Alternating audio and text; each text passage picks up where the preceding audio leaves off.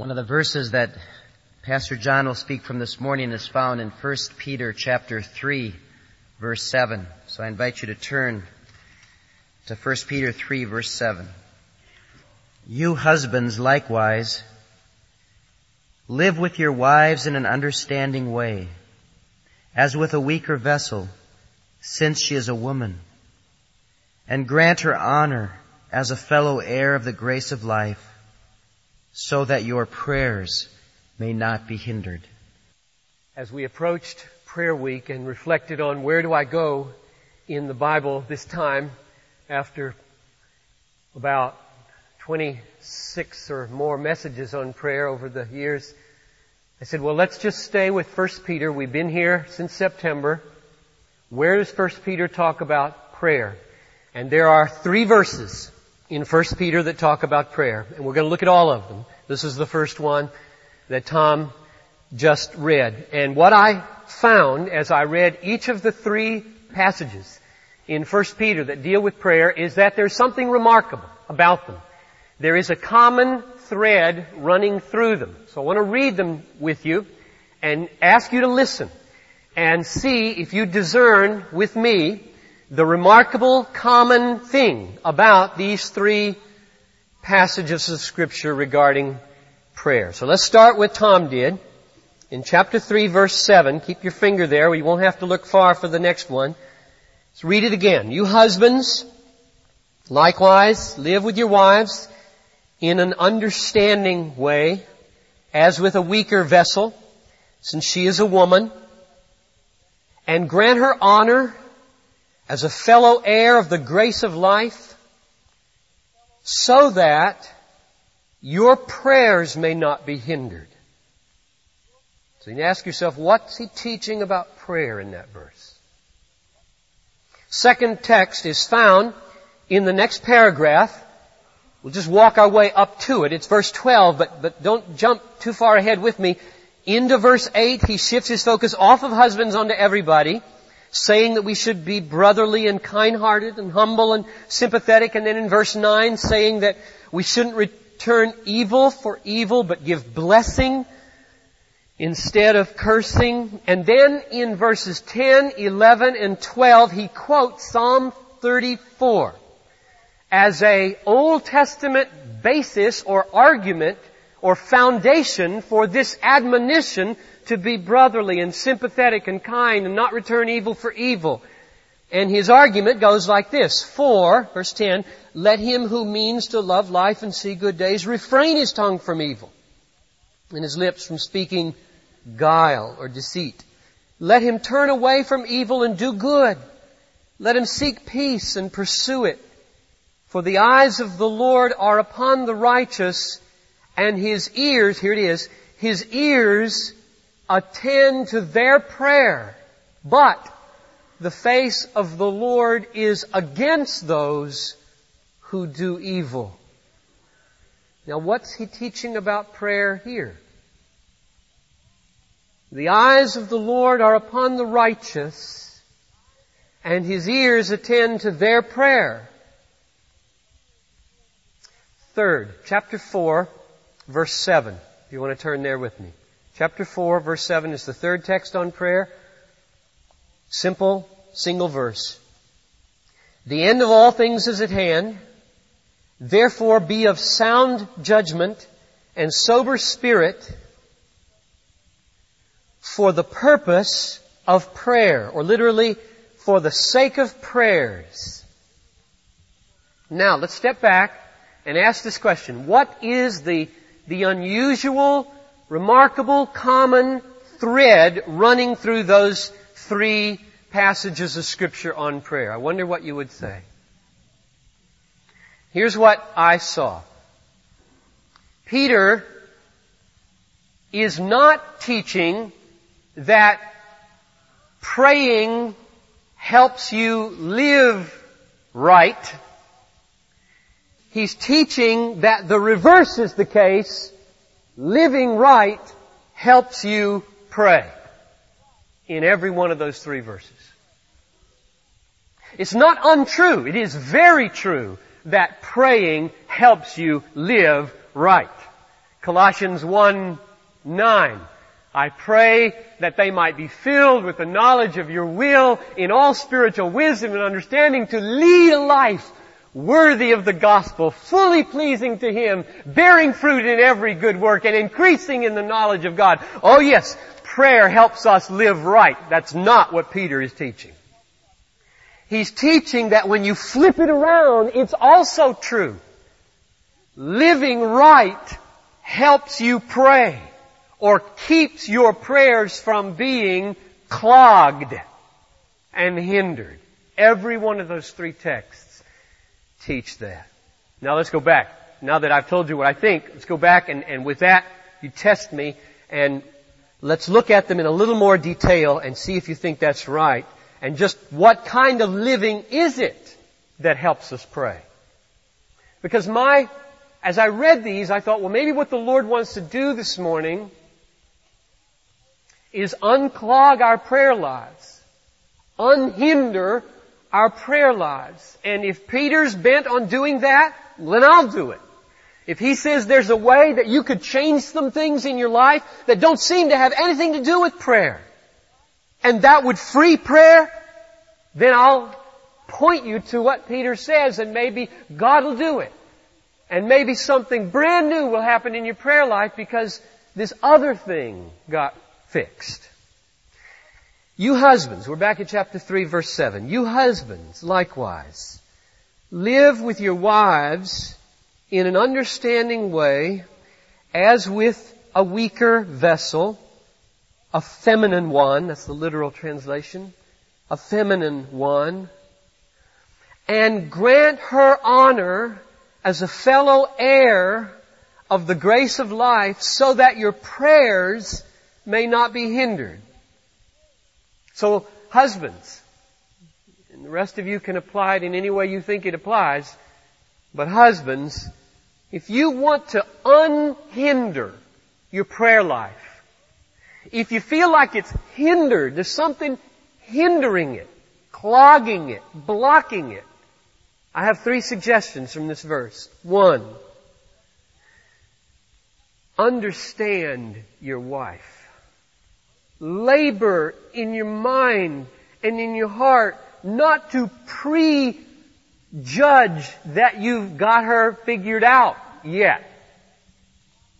Labor to get on the inside of her skin and understand her. Live with her in an understanding way. 2, have a special solicitousness. Can I use that big word?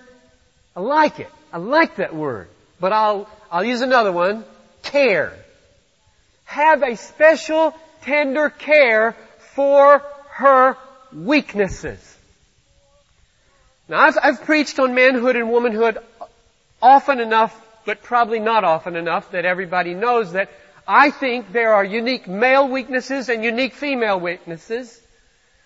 Peter has his sights set here on the fact that wives have special needs that husbands are designed to meet in their strength. And if we abuse our strength not to discern those special feminine needs that only a strong husband is designed to meet, we won't get our prayers through.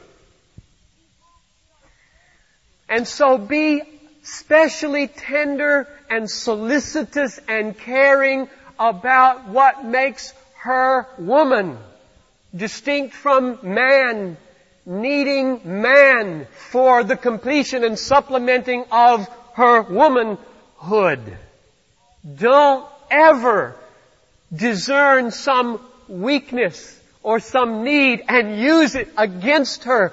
This text would clobber you if you did that. You won't even need the text. Your prayers will shut down. 3, she is an heir, a fellow heir of the grace of life. She's going right with you into glory. She will be princess beside prince, queen beside king, into glory. Honor her. See that? Honor her.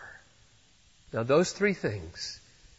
Live with her in an understanding way. Get inside her skin. Know her. Second, a tender care, a handling gently of her womanhood, all that it means. And third, honor her as a fellow heir of the grace of life. And then you may find you're praying differently. You may find with her and alone, you're getting through. The window opened. Something changed. I was reading one of the good commentaries on this, and I wanted to see what some others were saying about this connection. And I read such a good one, I want to read you a paragraph. It goes like this. So concerned is God that Christian husbands live in an understanding and loving way with their wives that God interrupts His relationship with them when they're not doing so. No Christian husband should presume to think that any spiritual good will come accomplished by his life without an effective ministry of prayer. And no husband may expect an effective prayer life unless he lives with his wife in an understanding way, bestowing honor on her. To take the time to develop and maintain a good marriage is God's will. It is serving God. It is a spiritual activity pleasing in His sight. So there is a way to live, men.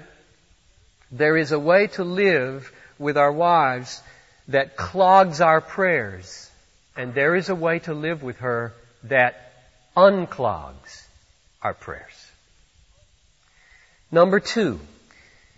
Verses 8 and 9 tell everybody, not just husbands now, to be sympathetic and brotherly and kind-hearted and humble, not to return evil for evil, but to bless. And then it gives this Old Testament reason in verses 10 to 12, and that reason comes to a climax in verse 12 with exactly the same argument as verse 7, I believe, only addressed to everybody now and not just husbands. And the point is, God has a special openness to the prayers of people who pursue peace and whose lips are pure and who don't use guile or deceit. Here's verse 12. For the eyes of the Lord are upon the righteous, and His ears attend to their prayer. But the face of the Lord is against those who do evil. So He's saying there is a way to live that gets the ear of God. And there is a way to live that causes God to turn His face away from your prayer. That's what verse 12 says very plainly. And if you ask, well, what is righteousness here when it says His ears, or His eyes are on the righteous and His ears are toward them? The answer is, turn your tongue from evil. Refrain from guile. Seek peace. Do righteousness. Be sympathetic. Be brotherly. Don't return evil for evil. In other words, He's teaching exactly what Jesus taught in the Lord's Prayer, isn't He? Remember the middle of the Lord's Prayer? Forgive us our sins as we forgive those who sin against us. See the connection? It's exactly the same thing here. Don't hold grudges. Don't return evil for evil. Forgive when you've been wronged. Otherwise, when you go to God holding a grudge, not forgiving, and say, forgive me, God will look at you funny.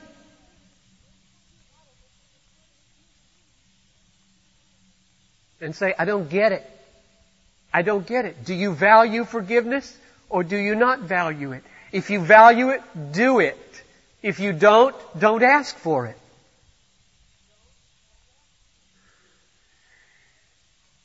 And so the word on this second text is not just to husbands, it's to everybody. There's a way to live with your mouth and live with your heart that clogs your prayers. And there's a way to to live that causes the Lord to beam upon your prayers. Number 3, chapter 4, verse 7.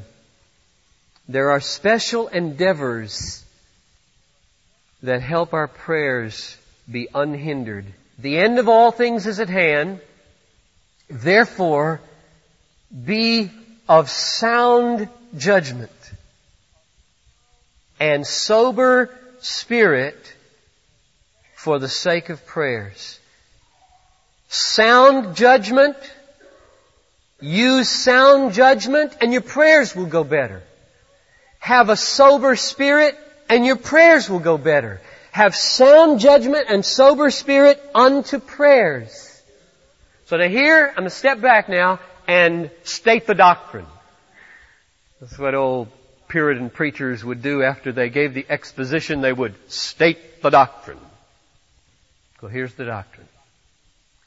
Christians must endeavor to live in a way that does not hinder your prayers.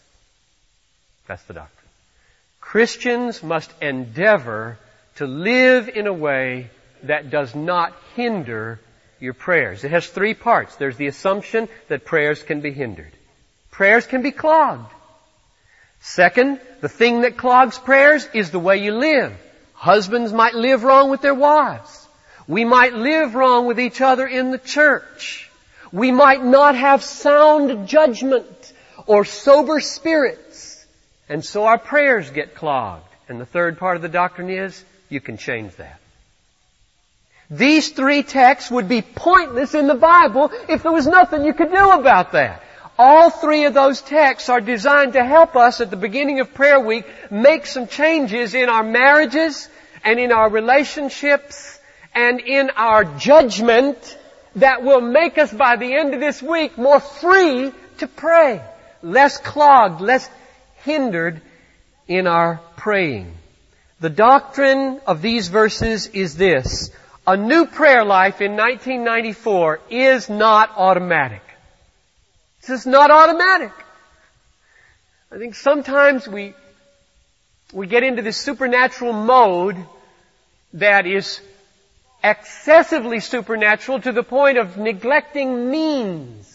And we often say prayer is a means of grace by which God uses our effort to accomplish His purposes. And now we're even backing up the step and saying, and there are means to the means. There are things you can do so that you can do more in prayer. Changes in the marriage. Changes at work. Changes in the way you think. All for prayers, which is the means of God's power in your life. There are means to the means to an effective life. And you can change those things. God right now, I believe, wants you to hear Him beckoning you to do some self-analysis so that you say, all right, it's January 2nd. I missed the 1st. It's all right. God's still alive. And it's the beginning of prayer week. And I can change some things. I can do something different in my life and unclog my prayers. Let me ask this question to increase your incentive, I hope, of why you'd want to do this. You might ask the question, why should I want to unclog my prayers? Maybe that's where you are. Maybe you're sitting there hearing me talk about unclogging and unhindering your prayers and you're saying, why should I care about that? And there are a lot of answers to that question. We'll talk about a big global one next week about the effects of prayer in heaven and the effects of prayer on the whole earth and the end of the world. I mean, next week we're going to put prayer in a mega perspective. I just want to try to stir you up to care about it this morning. Here's the answer I want to give to the question, why should you care? Out of my struggles in this regard, I think that you should care about it because if your prayers are hindered, you're not connecting with God. And God Himself starts to seem very distant and very unreal. Now, if you're an unbeliever this morning, you probably, unless the Holy Spirit is at work in you, you're probably at home with that. I don't connect with God. I make it. In fact, I don't know what you're talking about. And I pray that the Holy Spirit would be at work so that you would start to feel uncomfortable with being disconnected with God. But most of you here are believers. Most of you here are the children of the living God and have tasted a sweet, open, free, unhindered communion with the living God at various times, many times, some of you very regularly in your life. And I'm talking to you mainly, that those of us who've tasted that unhindered communion with the living God, with His face shining rather than turned away, for us it is terrifying to think of losing it. It is a terrifying thing to have the feeling grow that you go to bed at night, you wake up in the morning, you stare at the ceiling, and you say, it isn't working. It isn't real. He's not even, I don't think, there. That's a terrifying thought. It's a terrifying experience for a saint. To feel like all the bolts in your mind are coming loose and it won't hold still long enough to focus on anything, let alone God. There's just this uneasy rattling and slipping and instability. You can't connect. You can't get it down. Or to try to formulate a prayer and to feel utterly phony because your mind is so full of worldly stuff and earthly feelings and fleshly desires that the thought of a sweet, peaceful, unbroken, uncluttered, real connection is about as possible as flying to the moon. Now I just ask you saints, that's a horrible thing, isn't it? That's a horrible experience. And Peter is writing these 3 texts so that you will escape it. So that you won't have to live that way. He wants your prayers to be unhindered. That's the point of these 3 texts. It may be that changes need to be made at home. Nothing is more important, husbands, than unclogging the prayer life through mending the home life. It may be that changes need to be made in the wider circle of your relationships. Bitterness, guile, deceit have to go. It may be that simple awakenings of sobriety and sound judgment. I just think this 7th verse of chapter 4 is so important. Be of sound judgment unto prayers. Be of sober spirit unto prayers. Jesus does not kiss a drunk wife. He might pick her up and take her back to her room. He might sit by her bed. He won't kiss her. The breath of worldliness reeks to God. Jesus will not kiss a drunk bride. That is, a church that is drunk with the things of the world. My turn to give Him a kiss of prayer now and then. and He will turn His face away. Nobody gets sober inadvertently. Nobody coasts into sobriety. Neither spiritual sobriety nor physical sobriety. It happens through endeavor. Sound judgment about our lives. Sound judgment about how we spend our time. Sound judgment about the spiritual climate of your home. Sound judgment about the worldliness of your leisure. This is a great prayer stopper, folks. Went with Noel down to Orlando, leisure land, and didn't find it easy to pray.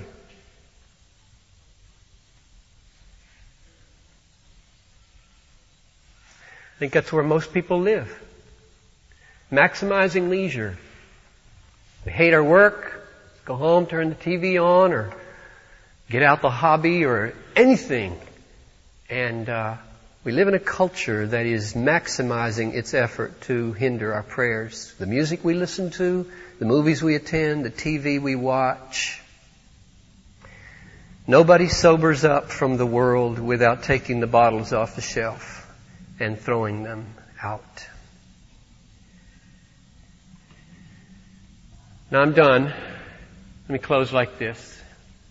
There are so many ways we can help each other at this point. You know what we're going to do tonight?